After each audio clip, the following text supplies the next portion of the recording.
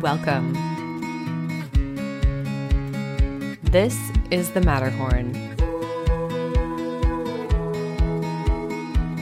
I'm your host, Dr. Kathleen Waller. Here we discover the truth in fiction by understanding how to layer stories with ideas, culture, places, and texts.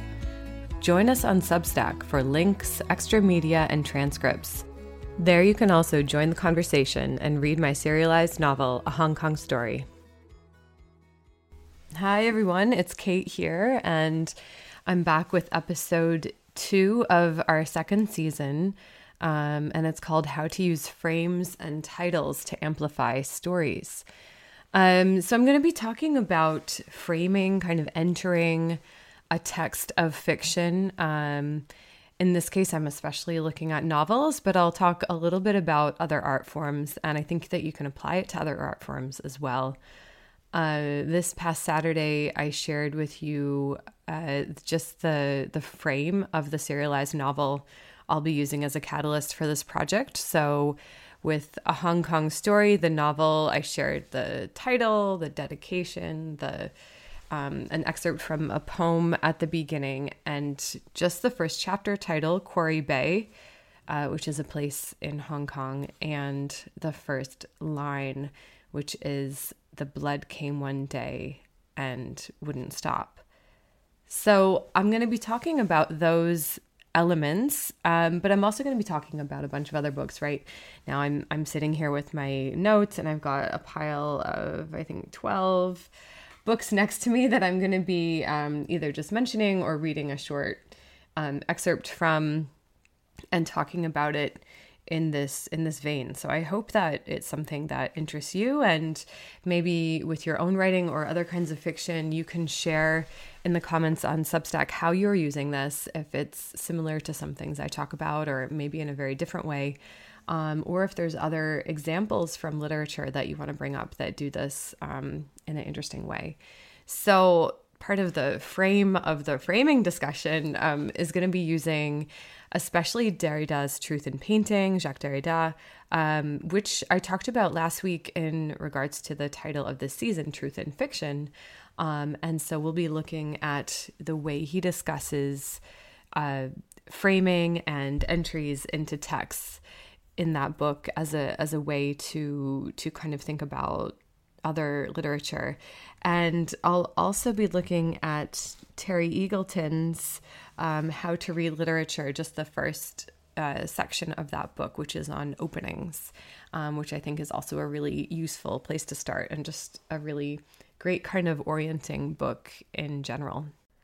And another piece of work by Derrida that we can look at in terms of framing is Before the Law, which makes use of Kafka's title Before the Law for his parable that comes from the trial. And it's a really beautiful text, but a rather convoluted one in some parts. But it also talks about us arriving at a text, and as we arrive at that text, just like the man at the door in the parable by Kafka, we consider how we enter that text, and if we have the right to enter that text, and why we dare to enter that text. And so titles and frames create different ways of entry. So I think I'll leave it at that for now, and we might come back to Before the Law, both the Kafka and the Derrida, later on.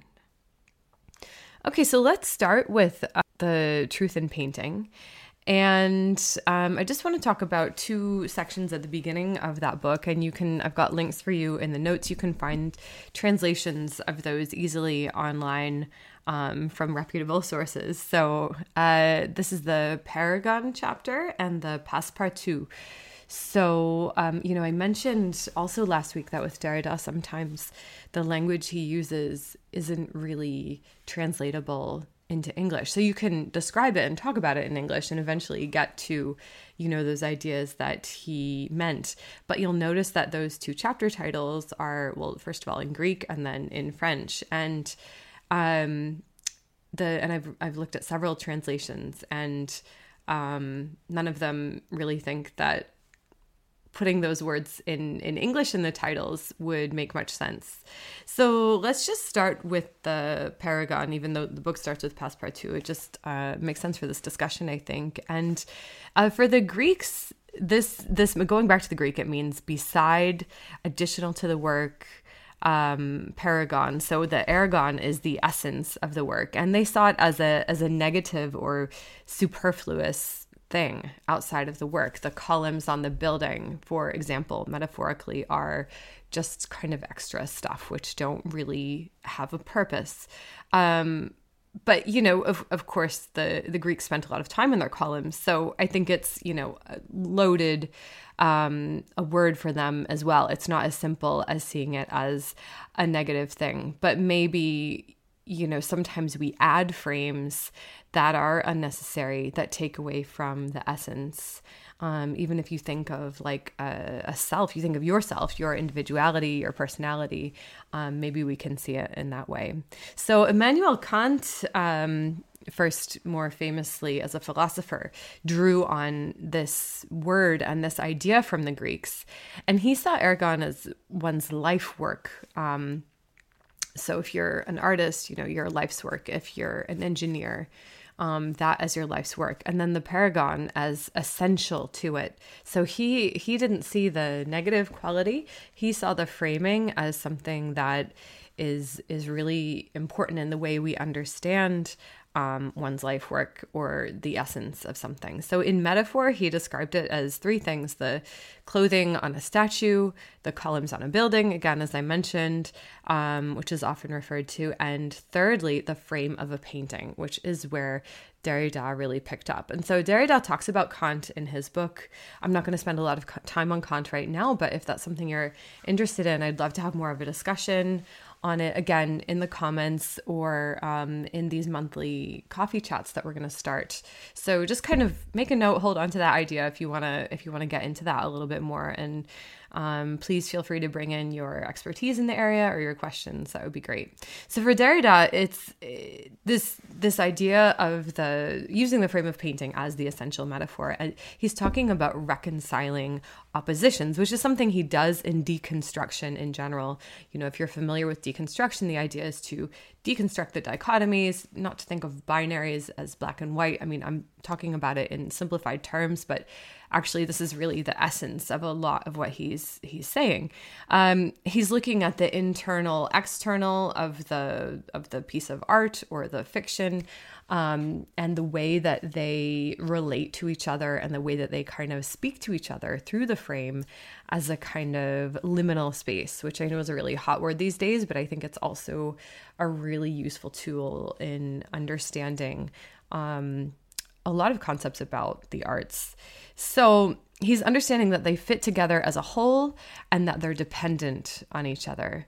So he also speaks of keeping us from falling into the abyss through these structures and frames, so that, it gives more meaning to what's in front of us. It also, allows us to kind of speak about it. If we've got something, if we just work with the painting right now, if we got something that's in a frame on a wall, whether it's a museum or somebody's home, it gives us a chance to speak about it. If it's just kind of thrown somewhere, you might not notice it. And so you might not get the chance to talk about it. So he's also distinguishing between the aesthetic pleasure and logic. Each one, though, he thinks is aided by the frame. So the way it looks, the beauty of the piece, why it might speak to us in a more sort of like intrinsic way, I guess. And then the logic. So what it's really trying to say is it making an argument. And paintings make arguments too at times. And so the frame helps us to see that and understand it. It allows us to see also this transcendental beauty that's outside of anything that maybe we can fully describe even with language. So going back to that liminal space for a moment, it's the kind of in-between, it's a space of transition. and of borders.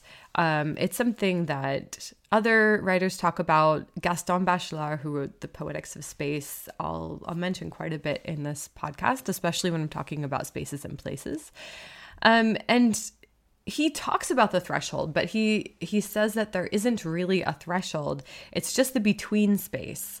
So he's predating Derrida, and he's talking about this space as a moving between, as a place of transition, not as something that's so fixed. And there's a lot of visual artists working with this space, such as, I've got a link to Marina Hiltzenga for you in the post. There are a lot of artists working at borders with this idea of liminal space, especially photographers, but not only. There are several working in Canada, I think partly because in juxtaposition to artwork that's coming from the Mexican-American border, where, you've got walls, and you've got barbed wire, and you've got, that's an interesting space of, it can be a really terrible and emotional space, a very sad space, a space of death, a space of injustice. It can also be an uplifting space, an empowering space, for those who do kind of make it across and make a life on the other side. But if we look at the Canadian-American border, a lot of that border is not even really marked. And so with no identifiable border, what does it mean to cross over? What is it like to be between, especially if you're an immigrant, whether you're coming from America to Canada or the opposite, or you're coming from another place? What does that border mean to you? So, I've looked at borders in the Matterhorn before. I'm really interested in this space. We're not going to go into it a lot today, but you might just think about, what does the border have to do with framing your work? If we think about like the distinction between cultures and peoples, we're allowing an entry into something. Not that you need like a passport to do it, right? But you also might encounter something different culturally as you pass. And what kind of markers or notes do you want to give people before they make that entry into your fiction? Maybe you don't want to give them much at all, and just to let them kind of discover it as they move freely through it. Maybe instead you really want to kind of cue them that this space is about, XYZ. So it's just another way of thinking about it. So then the Passepartout, it comes before Paragon in the book, and it's the picture between the glass and the cardboard. So a Passepartout can also be a master key, but it can mean quite a few different things. But it can be that sort of little cardboard that holds the glass from hitting the picture. And I've made the mistake of putting like a photograph of my son in a frame without that, and it just gets like sticky on the glass and yucky, right? So it has a very functional purpose. It can also be part of the aesthetic, framing whether it's a photograph or another kind of picture into to a more aesthetically pleasing, perhaps, photograph, or maybe it's emphasizing something in the image before us in the way that it's framed.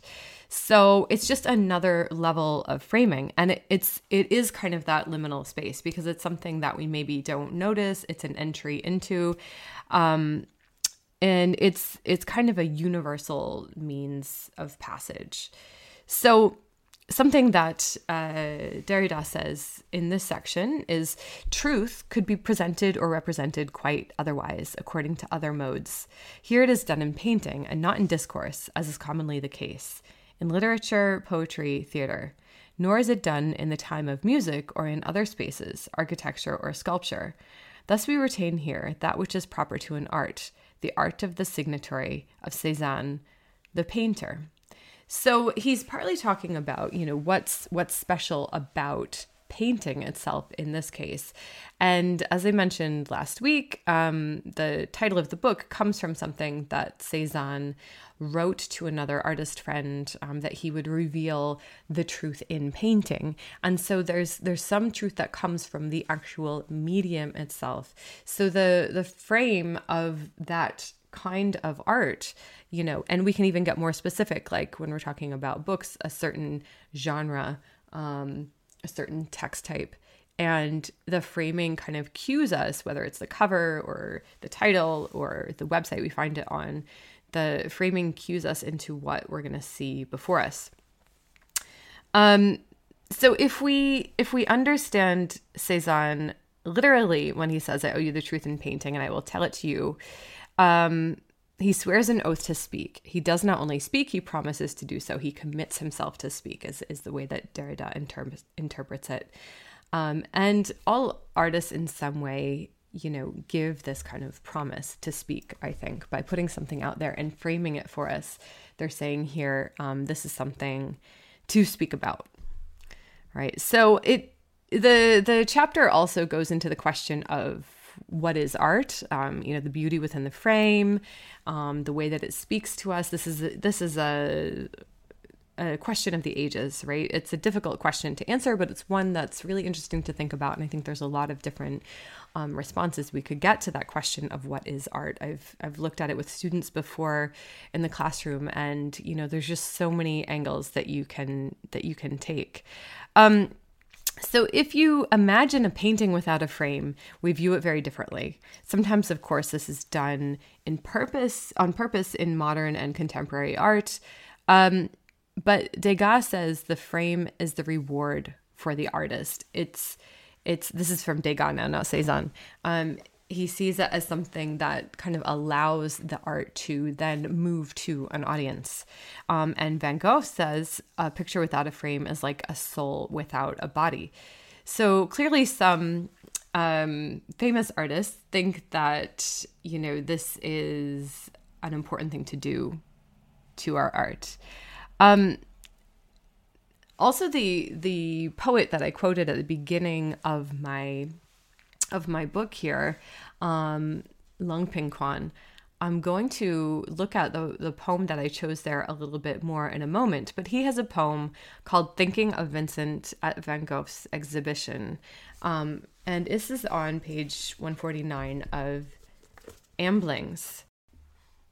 I think this poem actually has a lot to do with the idea of framing, even though it doesn't really talk about the frame itself. It talks about crossing lines, about the museum. And it has an interesting way of looking at, thinking about art and talking about art. So I'm just going to read it for you now. Thinking of Vincent at Van Gogh's Exhibition by Lung Ping Quan.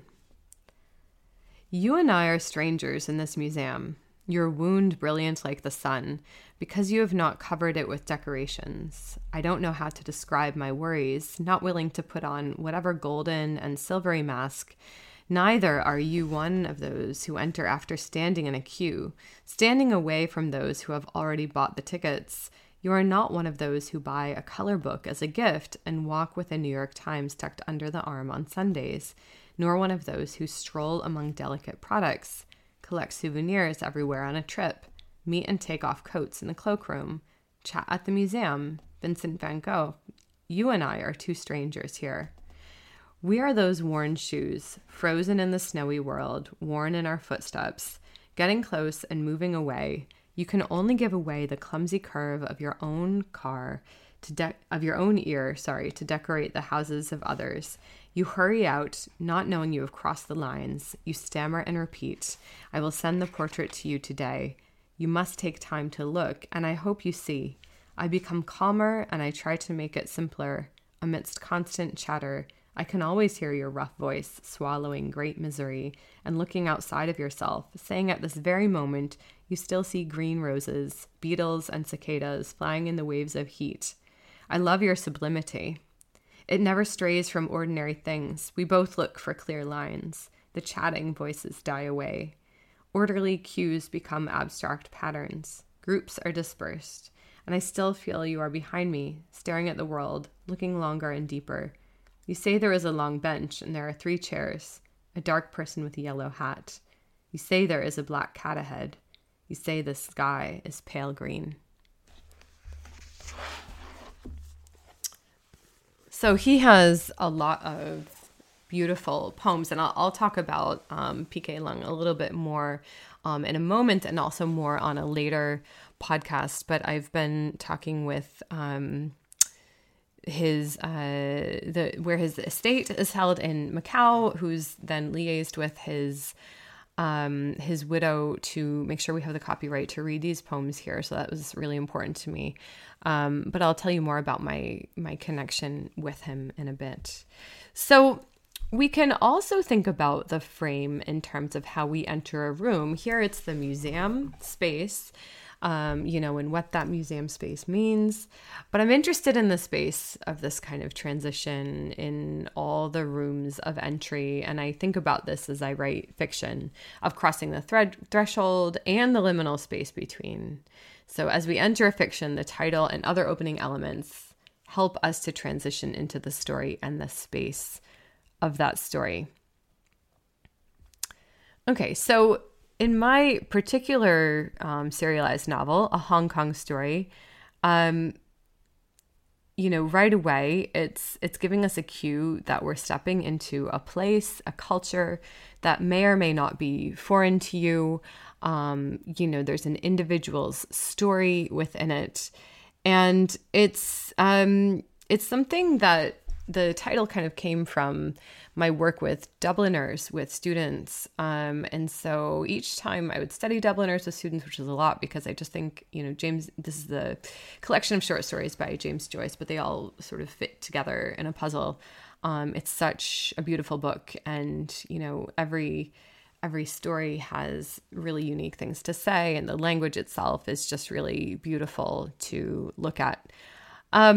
So I've always done this kind of pastiche project with students. So I did it in Hong Kong, and we called it Hong Kongers. I've done it in Vienna, and we called it Vienners, and or maybe Viennese. I can't remember what we called it in the end. But the students created their own short stories as a kind of pastiche of Joyce, and they included images as well. And they really thought a lot about the titles of their stories and the way that Joyce's short story titles are really fascinating. And so you get a kaleidoscope of views, a lot about culture and its changes, a lot about isolation, about rich, poor, juxtapositions and gaps.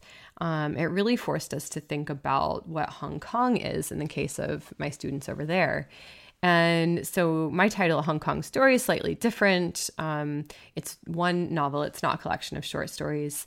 But, it is about similar ideas in that sense. I'm going to be looking at Hong Kong culture as a kind of post-culture. Both I do this in the fiction, and I'll be talking about it a bit on the podcast. This is something that was coined by the Hong Kong scholar Akbar Abbas. He's worked in California Irvine at UC Irvine, as well as in Hong Kong. And I was lucky to meet him during my PhD. He had also studied at the University of Hong Kong, and he came to talk with us. He's just like a brilliant thinker and man. And he talks about culture in Hong Kong as a kind of reverse hallucination, that we don't see what's really there. People think it's this kind of cultural dearth, this just sort of essence of globalized modernity with nothing left to offer, just, workhorses and big buildings. But he sees culture everywhere there, and he just thinks that it's kind of invisible unless you really look in the right places. And I think we could see a lot of different cultures this way, especially when we think of globalization and, the way that culture gets kind of lumped together these days, or culture seems to come from like a marketed space instead of from the people themselves. So it's a really useful method, and we'll be looking at that book a bit over the course of, this season. I also broke the serialized novel into parts, besides the chapters themselves. And this first part is called Getting Lost. I think that having parts allows you to kind of have another framing puzzle piece to help different ideas fit together and create more depth.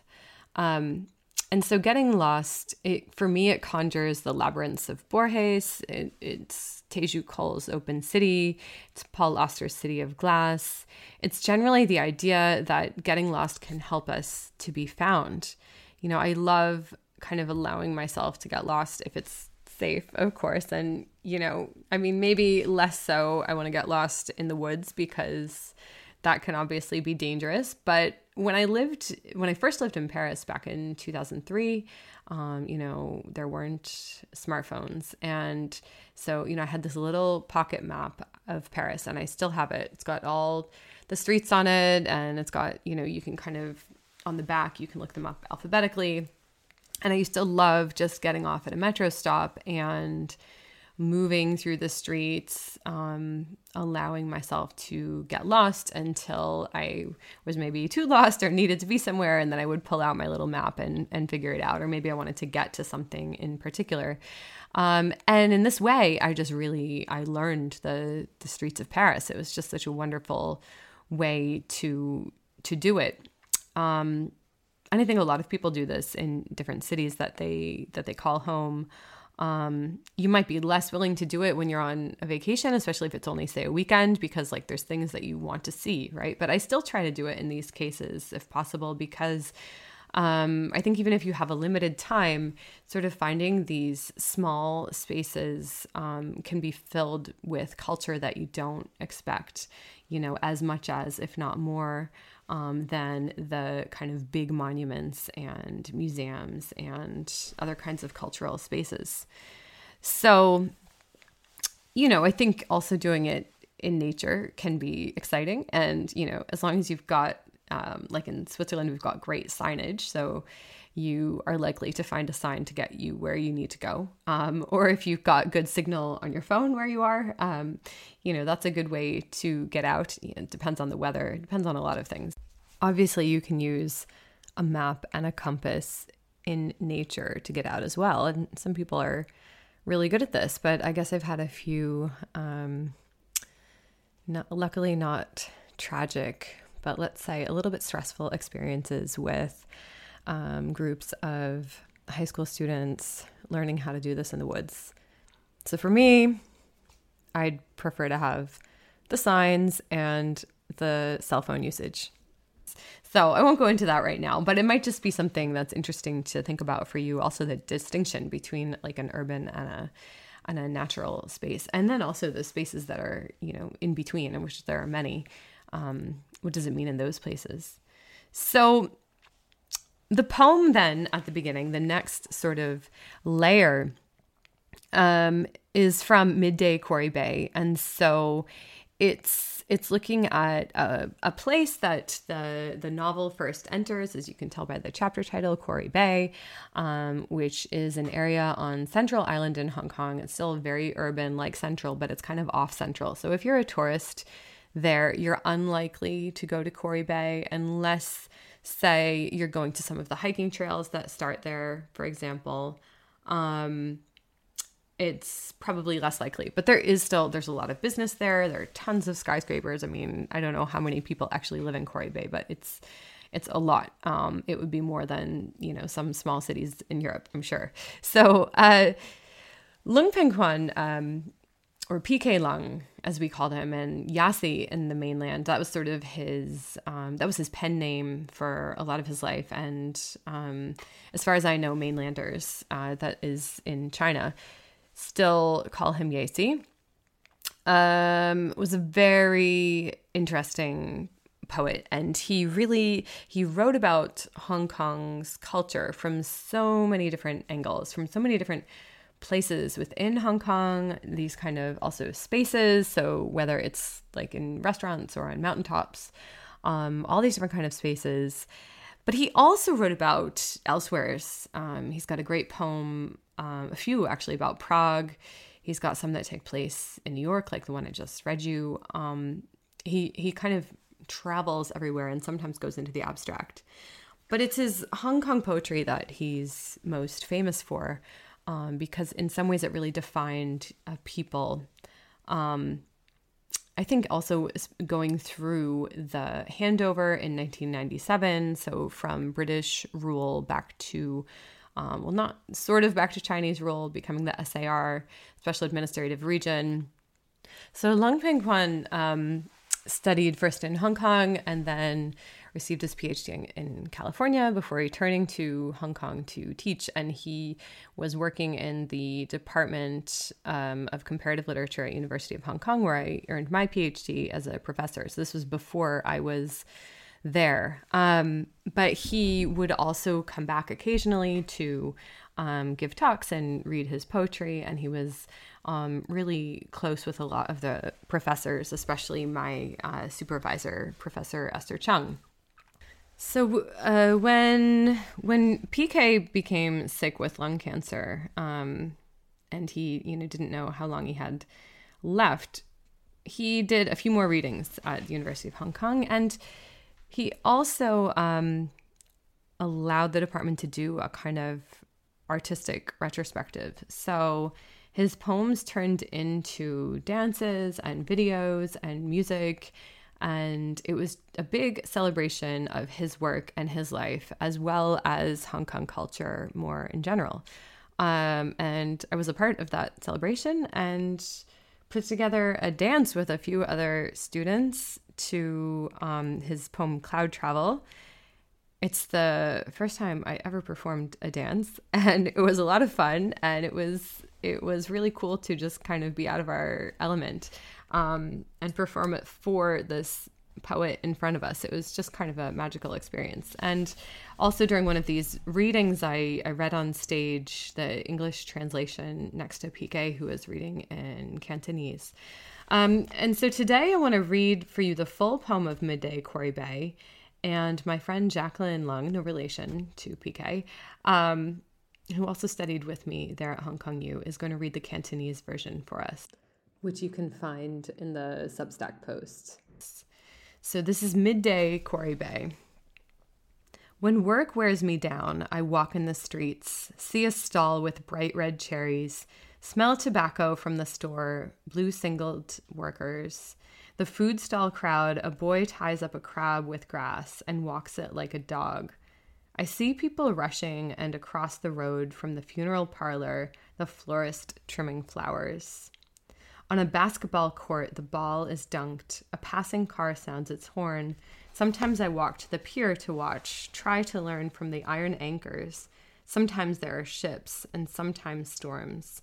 Mostly just white waves and sea. There are people unloading and pushing a heavy cart along tracks, shifting wooden boxes and cartons. No hurry to get where they're going.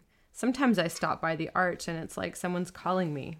Look up at a dusty yellow edifice. Sometimes I see the sky. Sometimes my work tires me out, and at times it's just my mood.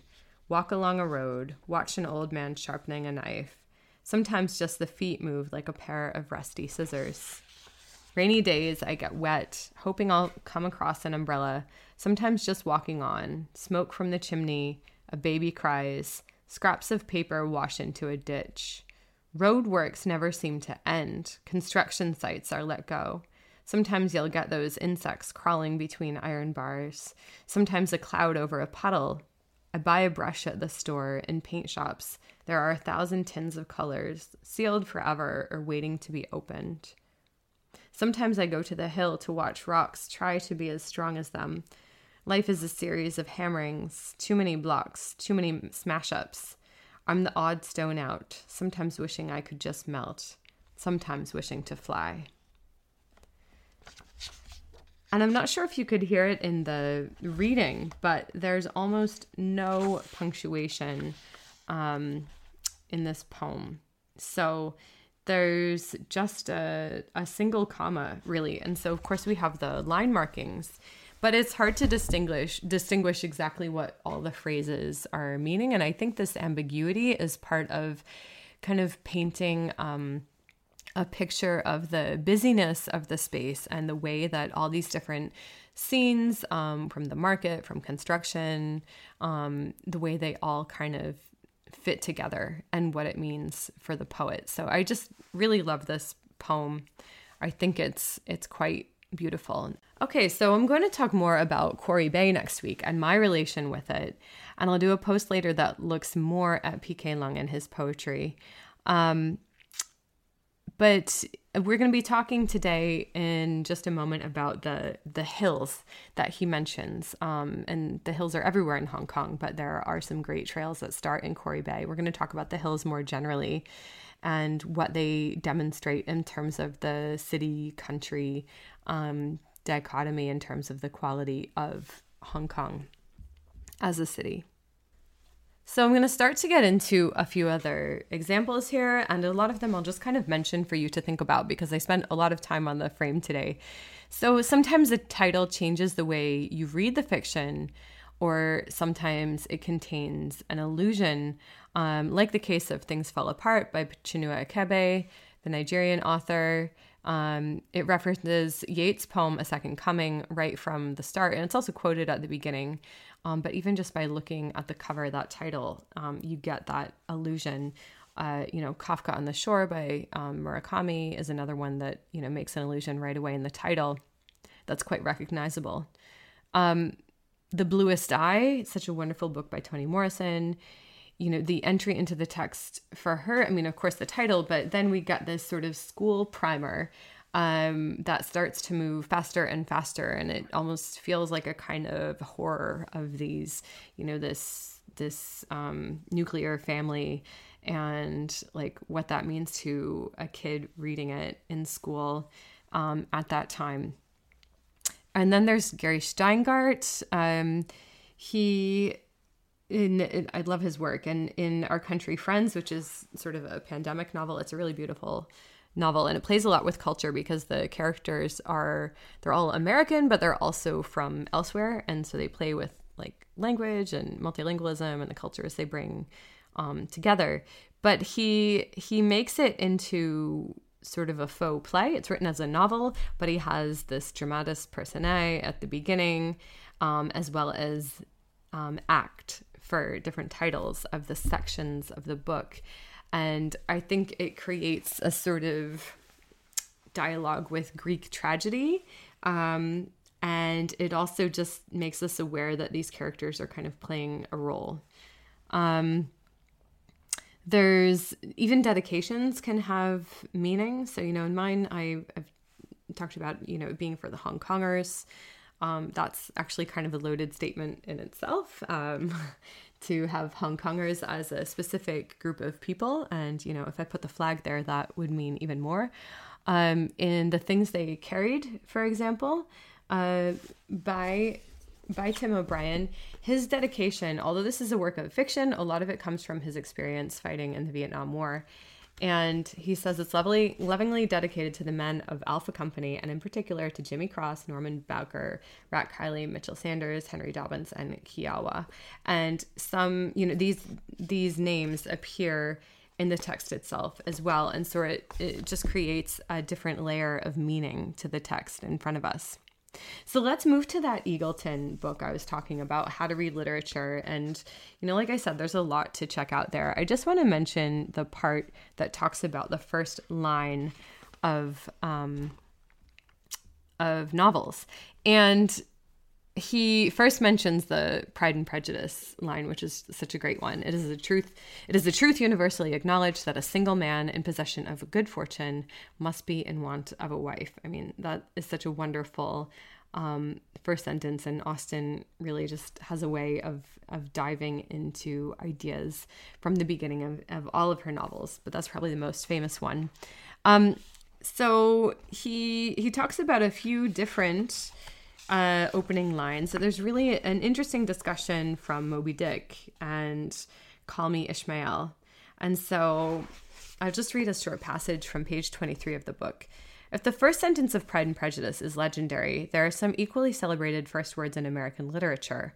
Call me Ishmael. It has been suggested that this statement could be modernized by the simple addition of a comma, call me Ishmael. This laconic opening sentence of Melville's Moby Dick is hardly a foretaste of what is to come, since the novel as a whole is famous for its ornate, mouth-filling literary style.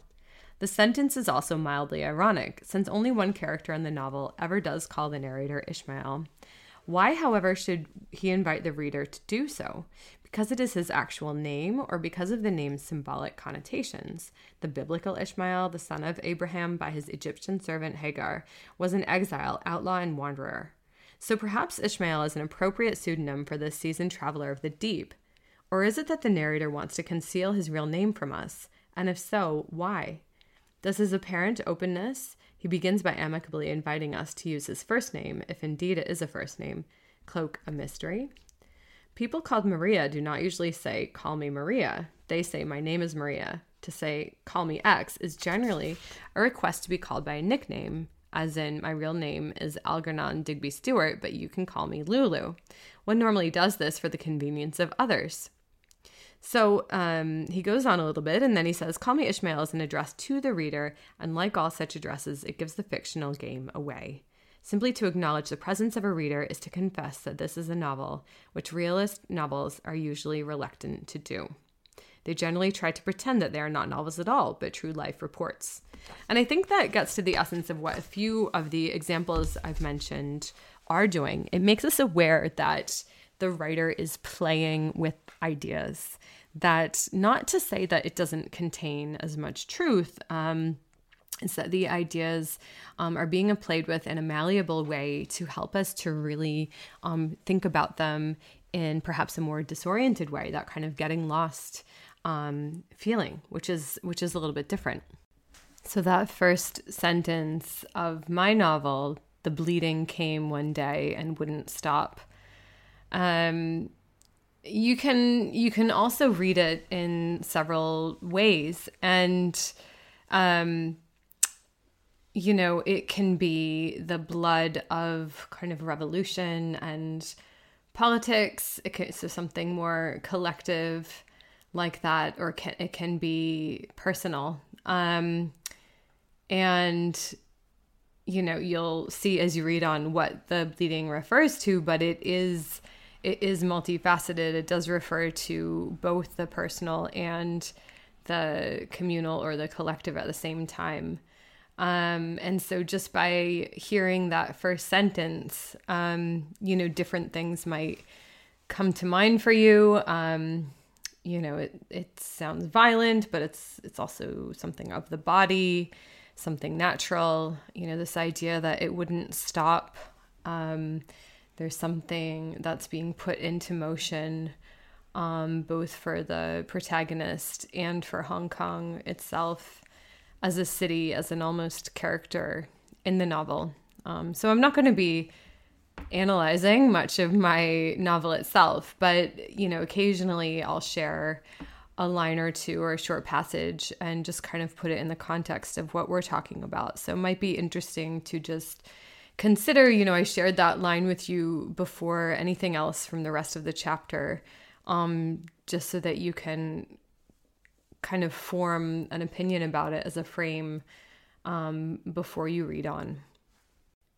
Moby Dick also has, I just think it's such a wonderful book. It goes in so many different directions, and there's quite a bit of talk about paintings. There's some interesting paintings about whales, which I discuss in a post about whales from last year, and looking at what it had to do with what Melville was writing and the paintings that he would have seen, especially from Nantucket, but also ones that were in other parts of like New Bedford in Massachusetts, for example. So in chapter 3, for example, the Spatter Inn, entering the gable-ended Spatter Inn, you find yourself in a wide, low, straggling entry with old-fashioned wainscots, reminding one of the bulwarks of some condemned old craft. On one side hung a very large oil painting, so thoroughly besmoked and every way defaced, that in the unequal crosslights by which you viewed it, it was only by diligent study and a series of systematic visits to it, and careful inquiry of the neighbors, that you could anyway arrive at an understanding of its purpose. Such unaccountable masses of shades and shadows that at first you almost thought some ambitious young artist in the time of the New England hags had endeavored to delineate chaos bewitched. But by dint of much and earnest contemplation and oft-repeated ponderings, and especially by throwing open the little window toward the back of the entry, you at last came to the conclusion that such an idea, however wild, might not be altogether unwarranted. But the most puzzled and confounded you was a limber, portentous black mass of something hovering in the center of the picture over 3 blue, dim, perpendicular lines floating in a nameless yeast. A boggy, soggy, squitchy picture, truly enough to drive a nervous man distracted. Yet there was a sort of indefinite, half-attained, unimaginable sublimity about it that fairly froze you to it, till you involuntarily took an oath with yourself to find out what that marvelous painting meant. And it goes on a little bit more about the painting, as well as chapter 56 of the less erroneous pictures of whales and the true pictures of whaling scenes, which really talks about those paintings which attempted to capture the whaling industry and, you know, what that mean for the humans involved in it and those who were profiting from it. So it's, you know, it's a moment of a fictional character pondering a fiction before them within a frame and, you know, entering into that space, and his mind is really going in some deep places there. So I just love looking at, you know, that element of Moby Dick as well. You know, so if we go into other opening lines, you know, A Tale of Two Cities, of course, has the very famous opening line. I'll just remind you of it. You know, it's a long sentence. It was the best of times. It was the worst of times. It was the age of wisdom. It was the age of foolishness. It was the epoch of belief. It was the epoch of incredulity. It was the season of light. It was the season of darkness. It was the spring of hope. It was the winter of despair. We had everything before us. We had nothing before us. We were all going direct to heaven. We were all going direct the other way. In short, the period was so far like the period present that some of its noisiest authorities insisted on it being received for good or for evil in the superlative degree of comparison only. And I mean, that opening, as well as the rest of the book, is a great teaching point for deconstruction, actually, and these binary oppositions and the way they deconstruct in the text, and they make us question our realities and the way we see the world. I mean, I really love teaching A Tale of Two Cities. I think it's such a rich text.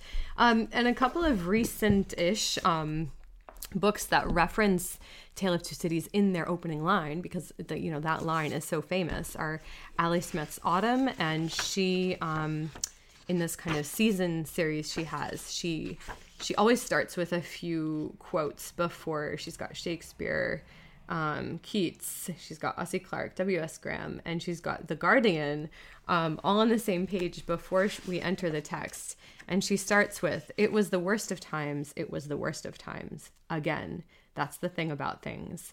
They fell apart." So she's also referencing Things Fell Apart, as well as the Yeats poem Again, along with The Tale of Two Cities. So she's just, Ali Smith, is a genius, and she's bringing so many different other writers together, even just from the first 2 or 3 sentences of her book. That's Autumn. And then also recently, Julian Barnes' The Noise of Time starts with a reference to that. Well, there's a preface first, which is part of the fiction, and then one called On the Landing starts with, "All he knew was that this was the worst time." And, he comes back to that illusion later in the book, and especially at the end.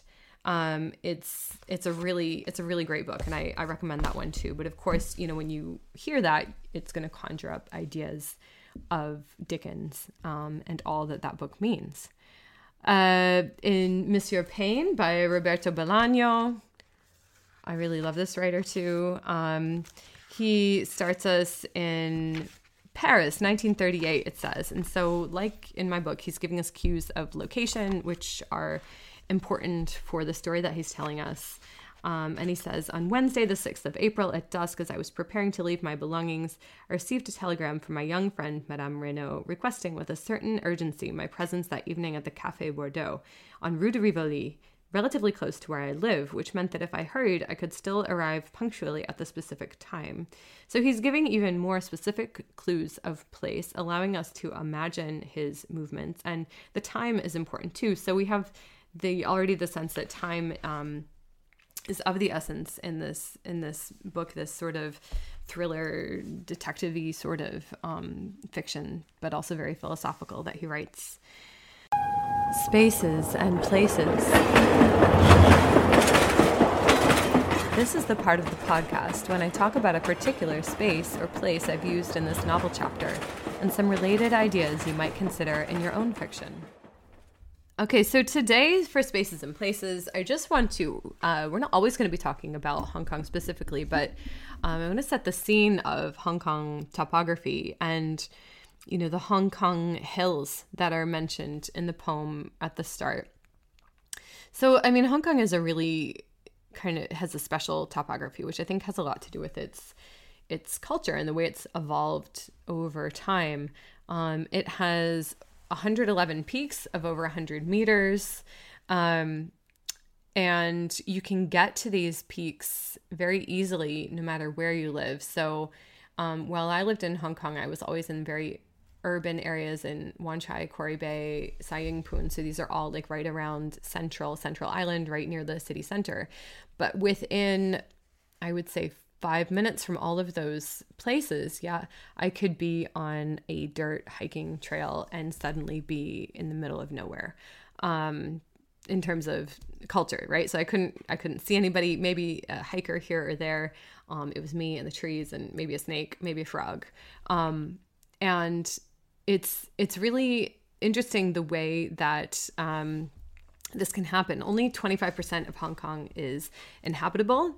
So it's very dense. There was, at one point, Kowloon Walled City, which is now destroyed, it's this kind of lawless place, was the densest settlement on Earth with 33,000 people in the space of one city block. I mean, that's 33,000 people in the space of one city block. It kind of blows my mind. The town I grew up in has about that many people, and it's a pretty big town just outside Boston. All of us in one block. I cannot really imagine it. But if you want to kind of see it on screen, Wayne Wong's Life is Cheap But Toilet Paper is Cheaper film does a really great job of depicting it. And it's got, like, I don't know, maybe about 4 out of 10 on IMDb. But don't let that put you off. If you want to see something about Kowloon Walled City, I really love what Wayne Wong does, and he kind of just takes you into it unapologetically. There's not so much of a great storyline, but it's still a really fascinating film to see if you can get your hands on it. You might even find it on YouTube. I don't know. So Kowloon Walled City was eventually demolished because it was just a place of utter lawlessness, which was, I guess, part of its appeal at first, is that it was really just run by the citizens. It wasn't run by the British colonists, but it became a place of, a lot of drug use and dangerous public housing situations, because there was a lot of poverty there as well. It kind of was this continuous feed of breeding the dangers that were present in that place. And so they ended up just totally demolishing it. And I mean, Hong Kong is famous for their reclaimed land and just kind of making things new. So, totally bulldoze it down, then make a park over it. And it's like it never even existed. So the Hong Kong city space is just, is really amazing in that sense. I worked up in Ma On Shan, which is in the New Territories. I'll be talking about these different spaces. So it was like 40 minutes on a bus from the city. The public transportation is just incredible. Some people take ferries to work. Some people walk, of course, but you can take the MTR, the train. You've got trams, you've got double-decker buses going everywhere, even on these like cliff-like streets, which is a little scary the first time you do it when you're sitting on the top of the bus, and it just doesn't look like physics will allow the bus to stay upright, but it always does. So just really great places to get around. But on the hiking trails themselves, I mean, it can feel very remote. And in some places, like in Sai Kung Country Park, maybe you can't even see a city or civilization anywhere. And you can actually hike into some of the old villages where people still live, which has a very different feel from the rest of the city, kind of these low ground homes. You just see more traditions around, whether it's the small temple that might be there, or the way that people are cooking and eating. It's very different. And there's a lot of festivals in these villages that a lot of times people are invited into, even if you're not a part of that particular village or even the culture itself as well. Some of my friends at work would even hike from where we were working at the school I was working at to the other side of Ma On Shan Mountain, which is one of the biggest peaks, over to their homes in Sai Kung. And so they would just hike about an hour to get home, and maybe not every day, but many days, that's how they would get around. So it's such an urban place. It's one of the big, we call it like alpha cities or alpha plus cities in the world. Some would have it in the top 4 or 5 in terms of its not just its population size, but it's also its access to culture and economics and influence and all these things. Yet we've got all this nature around. And we've got a lot of beaches as well. So there are nearly 300 islands also in Hong Kong. Nearly 200 islands in Hong Kong. And, you've got ferries going between all of them. You've got beaches all over the place. Some are very populated and others are quite remote. You won't see anybody around at all. So now that Kowloon Walled City is no more, it's destroyed. Because there were all sorts of problems there, drugs and poverty, and it was not a good place. But Mong Kok has become one of the densest places in the world, which is another area of Hong Kong. But still from Mong Kok, you can very quickly be on a mountain or a beach. Hong Kong is just filled of juxtapositions like this, whether it's modernity and traditions of different types of culture, of city and nature. And it makes it a great place to think about exploring space and place, not only there, but elsewhere as well. So using it as a catalyst or a springboard, and considering the way humans interact with their environments to create culture. And in turn, how culture dictates our relation with nature, because also a lot of the land you see in Hong Kong is also reclaimed land. And a lot of the hillsides have been patched up with cement to save people from mudslides during typhoons, for example, where they might be a lot more dangerous in a country like Philippines. And then in Hong Kong, people have learned how to engineer the land to support its infrastructure. So it's just an amazing place. I have so much to say about it. I've got other guests I'm going to also ask to talk about it, and other texts we can look at.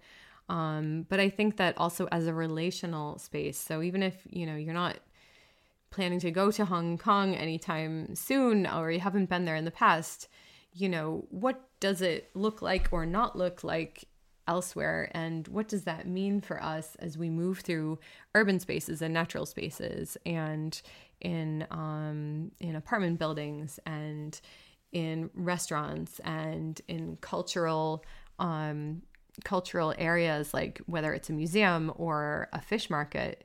What does it say about culture? As always, I'll bring you a 5-minute version of today's topic to help you get creative, and let's do this on Thursday. If you're not on my Substack page, please sign up for a free subscription to get access to all the links, multimedia, and a transcript, as well as to join the conversation. Thanks so much for joining me on the Matterhorn today.